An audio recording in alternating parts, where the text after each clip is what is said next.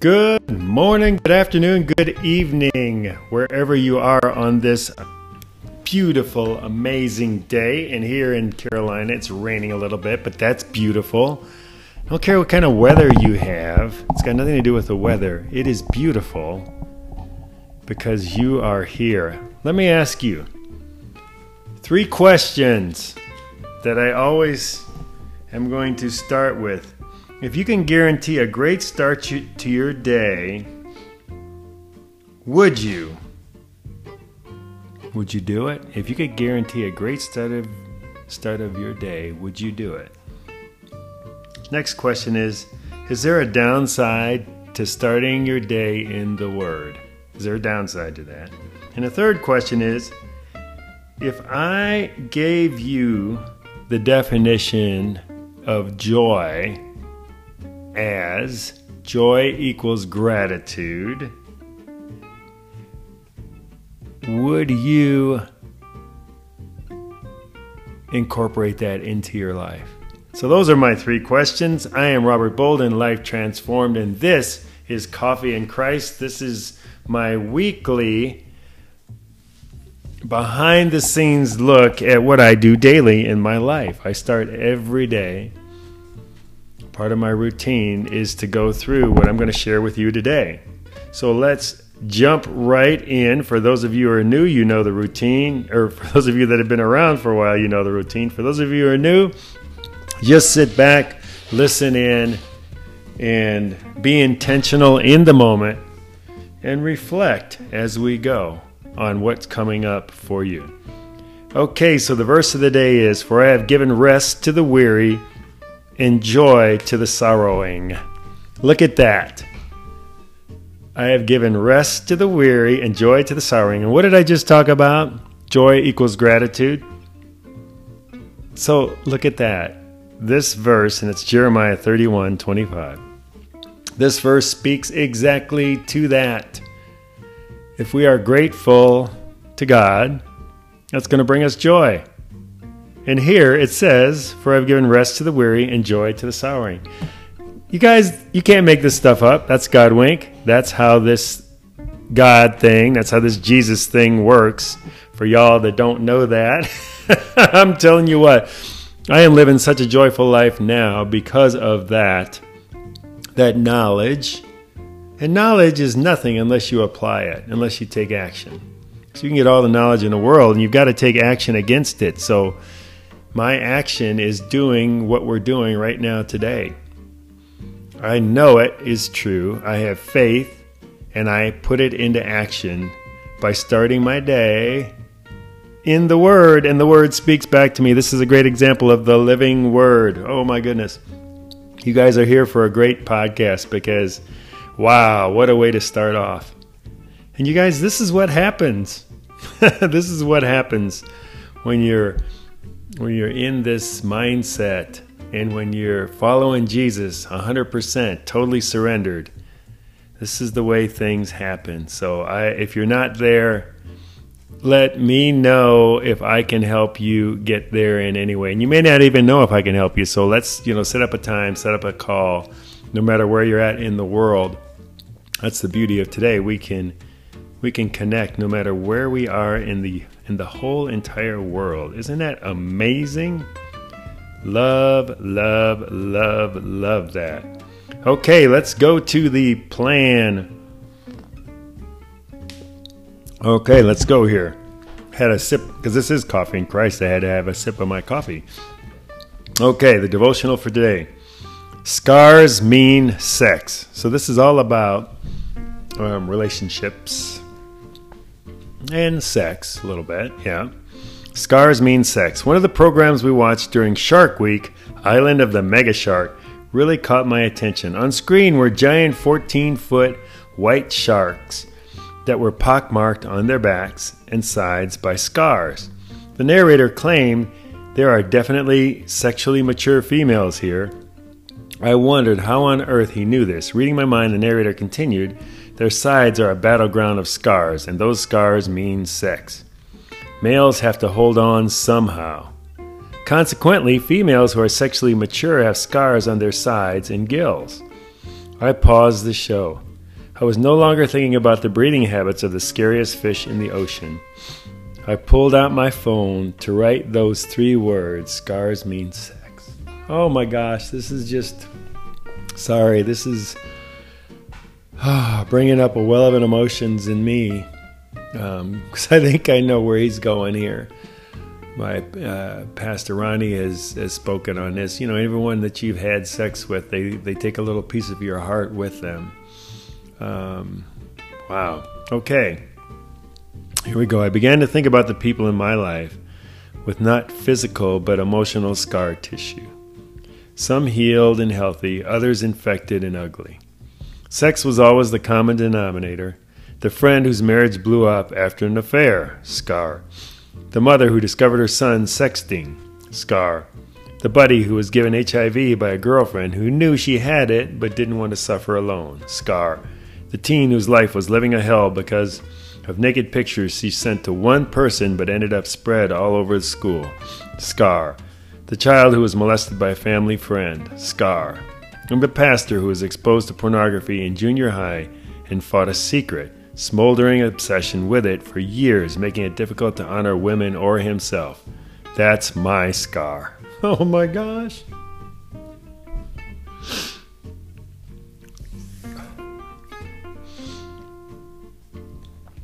Oh, you guys, this is so powerful. And I've got my own scars with this. Just looking back over life and just, and not that I was a crazy person or anything, but it doesn't matter. It's just, those are scars. All the things around this topic. And God created sex. It's a good thing. The emotion for sex. But how Satan can steer it. Okay, let's continue. Contrary to what our culture preaches, sex is much more than a physical activity. Every time you have sex with someone, it changes you. When we engage in sex outside of God's plan, it can make us unable to enjoy it inside His plan. The more times you pull up a post-it note and attempt to re-stick it, the less powerful the adhesive becomes. Like a frequently moved post-it note, sexuality loses its stickiness over time. Sex is meant to glue 2 people together for a lifetime.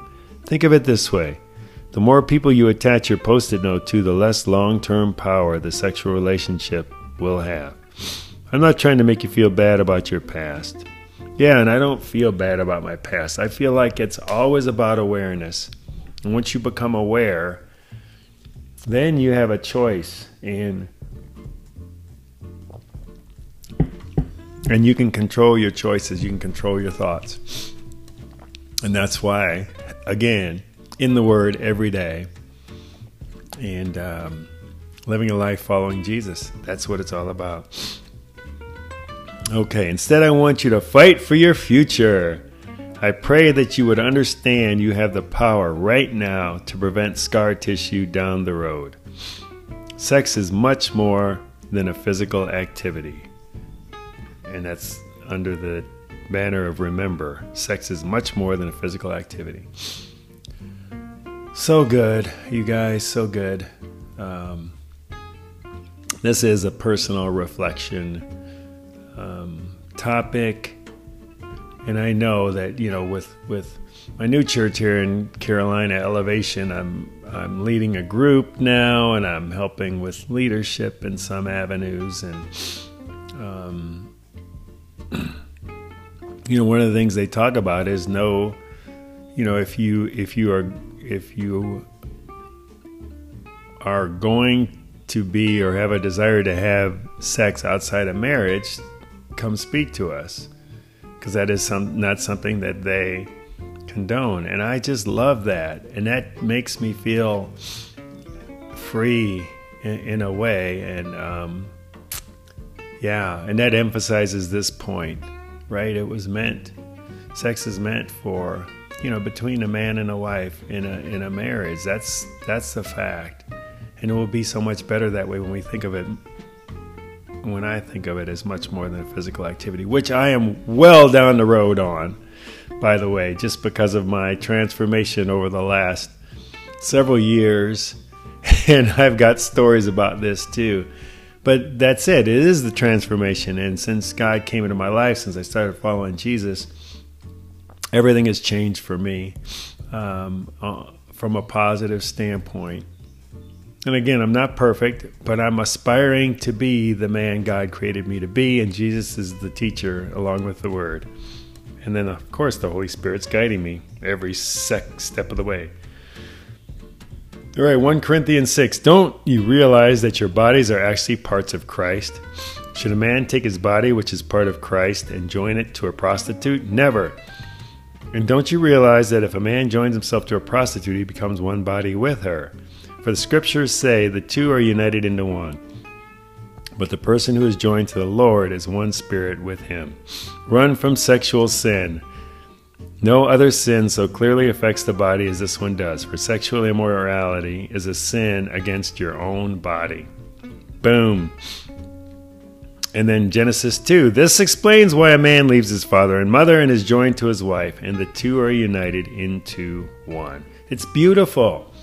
When you think about it, it's so beautiful. Oh my gosh, this is so rich for me at 62, but obviously for young folks too. So if you're listening to this and it's resonating with you, pass it on to a young person. Man, because someone would have, and again, you never know, someone could have spoken this into me when I was a young person, and it may not have had an impact, but it may have. That's the beauty, it may have. And just think of how it would have transformed my life. So my comment today, God is saying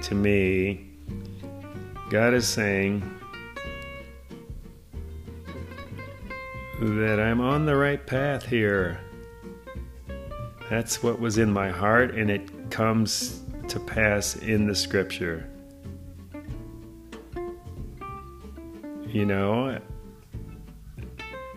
I love that, because I just had that orientation with Elevation a couple of weeks ago, and now I'm in the process of asking God for that wife, because I know I can do much more with a partner, with a spouse, to honor his kingdom than I can on my own. So that's my prayer. Oh, I love it. Okay, so the phone, you type in and it fat fingers things. God is saying on the right path. I'm in the law. Somehow law got put in there when I was typing. All right. So good, you guys. So good. I love it. All right. Let's go to... We're doing on time. I think we're doing okay on time. Woo, that was emotional. I think that's the most emotional I've gotten on one of these podcasts. And again, none of this is rehearsed. I never know what I'm going to be reading and what's going to come up. So you're getting total... Here it is. This is exactly what's happening from Bob. All right, we're in 2 Kings 8. Now Elisha had said to the woman whose son he had restored to life, "Go away with your family and stay for a while wherever you can, because the Lord has decreed a famine in the land that will last 7 years." The woman proceeded to do as the man of God said.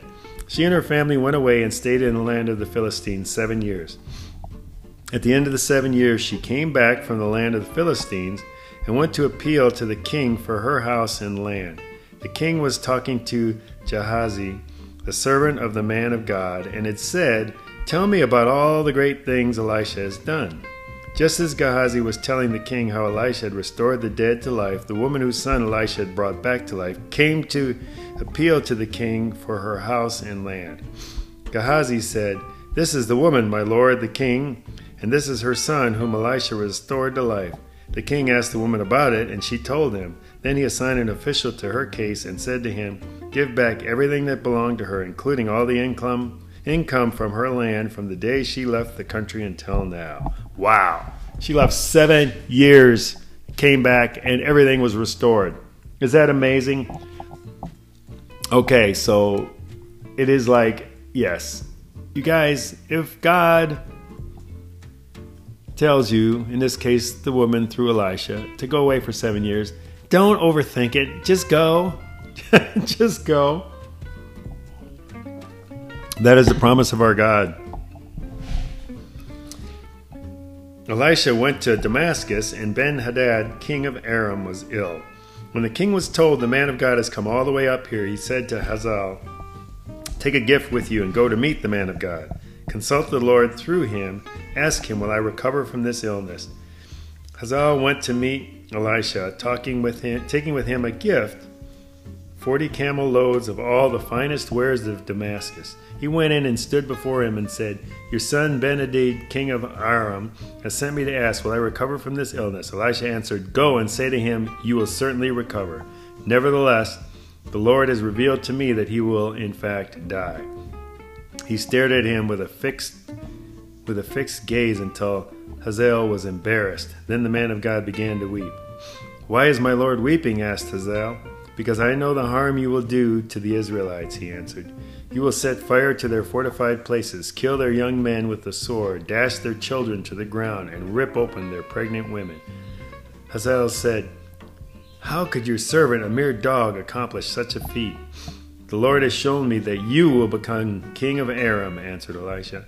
Then Hazael left Elisha and returned to his master. When Ben-Hadad asked, what did Elisha say to you? Hazael replied, he told me that you would certainly recover. But the next day he took a thick cloth, soaked it in water, and spread it over the king's face so that he died. Then Hazael succeeded him as the king.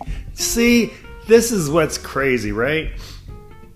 Oh my gosh. Hazael, even though you were told that, you still did it. In the 5th year of Joram, son of Ahab, king of Israel, when Jehoshaphat was king of Judah, Jehoram, son of Jehoshaphat, began his reign as king of Judah. He was 32 years old when he became king, and he reigned in Jerusalem 8 years. He followed the ways of the kings of Israel, as the house of Ahab had done, for he married a daughter of Ahab. He did evil in the eyes of the Lord. Nevertheless, for the sake of his servant, hold on, flipping the page here, David, the Lord was not willing to destroy Judah. He had promised to maintain a lamp for David and his descendants forever. In the time of Joram, Edom rebelled against Judah and set up its own king. So Joram went to Zair with all his chariots. The Edomites surrounded him and his chariot commanders, but he rose up and broke through by night. His army, however, fled back home. To this day, Edom has been in rebellion against Judah. Libnah revolted at the same time. As for the other events of Jeroboam's reign, and all he did, are they not written in the book of the annals of the kings of Judah? Jehoram rested with his ancestors and was buried with them in the city of David, and Ahaziah, his son, succeeded him as king. You know, that's a theme in 2 Kings, and I love it. It's just kind of poetic when they always talk about, as for the events of so-and-so's reign, and they'll go down that road. In the 12th year of Joram, son of Ahab, king of Israel, Ahaziah, son of Joram, king of Judah, began to reign. Ahaziah was 22 years old when he became king, and he reigned in Jerusalem for 1 year. His mother's name was Athaliah, a granddaughter of Omri, king of Israel.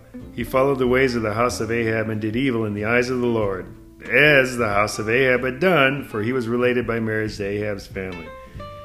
Oh my gosh. Ahaziah went with Joram, son of Ahab, to war against Hazael, king of Aram, at Ramoth Gilead. The Arameans wounded Joram, so King Joram returned to Jezreel to recover from the wounds the Arameans had inflicted on him at Ramoth in his battle with Hazael, king of Aram. Then Ahaziah, king of Joram, king of Judah, went down to Jezreel to see Joram, son of Ahab, because he had been wounded. And that is 8. 2 Kings 8. So again, venture into the, and I'm doing this with a friend, and it's so much fun to read through the Old Testament with a friend. And you know, Old Testament is a story. It wasn't meant for us. It was meant for those people at that time. But it is a story of God and